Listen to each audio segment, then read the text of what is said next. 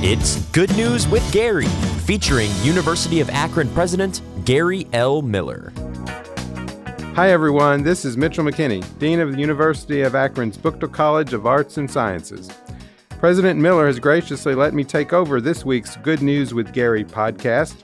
As a longtime communications guy, I'm thrilled for the opportunity to deliver some good news from the University of Akron. We learned recently that the Dr. Nichols and Dorothy Cummings Center for the History of Psychology received a very significant gift that will help expand opportunities for learning and research at UA and beyond.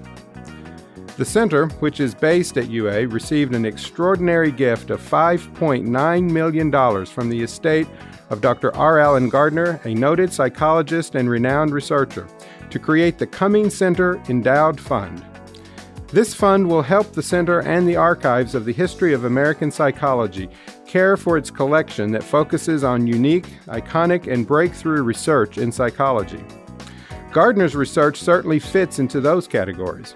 Gardner, who worked in the field of comparative psychology at the University of Nevada, Reno, gained international attention for his hands-on approach to teaching American Sign Language to a female chimpanzee named Washoe.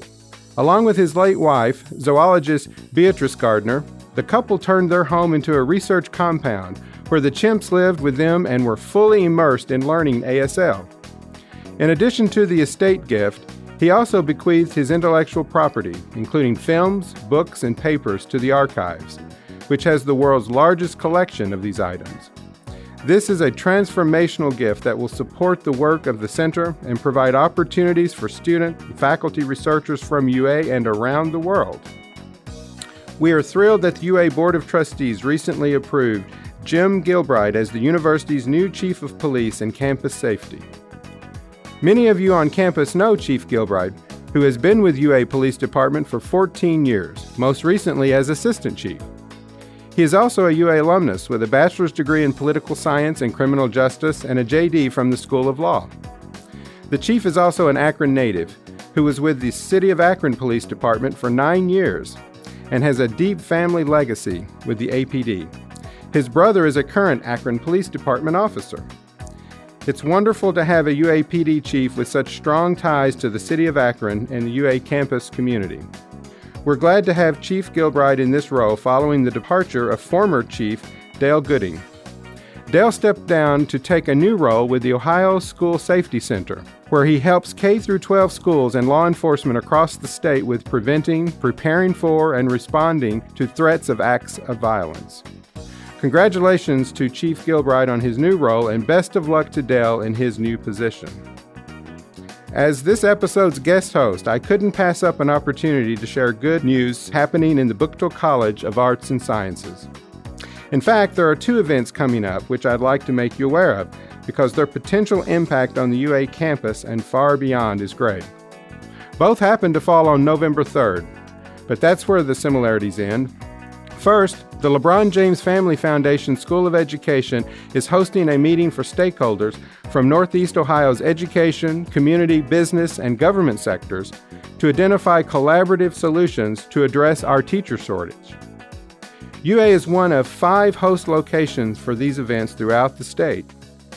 The plans for these meetings were developed in consultation with Ohio's higher education leaders and in partnership with Ohio's Department of Education and the Ohio Department of Higher Education.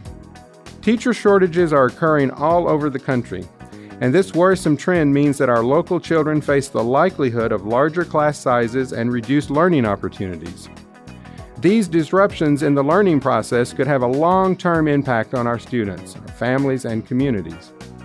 I appreciate the School of Education stepping forward to host this important event, and I hope this meeting at UA and others around the state will help develop solutions to easing our teacher shortage. Also on November 3rd, the School of Music will host the Collage event at E.J. Thomas Performing Arts Hall. This non-stop musical showcase features hundreds of School of Music students and faculty who will appear and disappear throughout the concert hall during the show. The audience will experience a variety of performances, including a jazz band, a symphony orchestra, opera singers, steel drums, a concert choir, acoustic guitar, brass quintet, the Ohio's Pride Marching Band drumline, and a symphonic band. There will be a performance during the day for school-age students and a performance open to the public at 7:30 p.m. For tickets and more information, search for Collage in the events calendar on the UA website.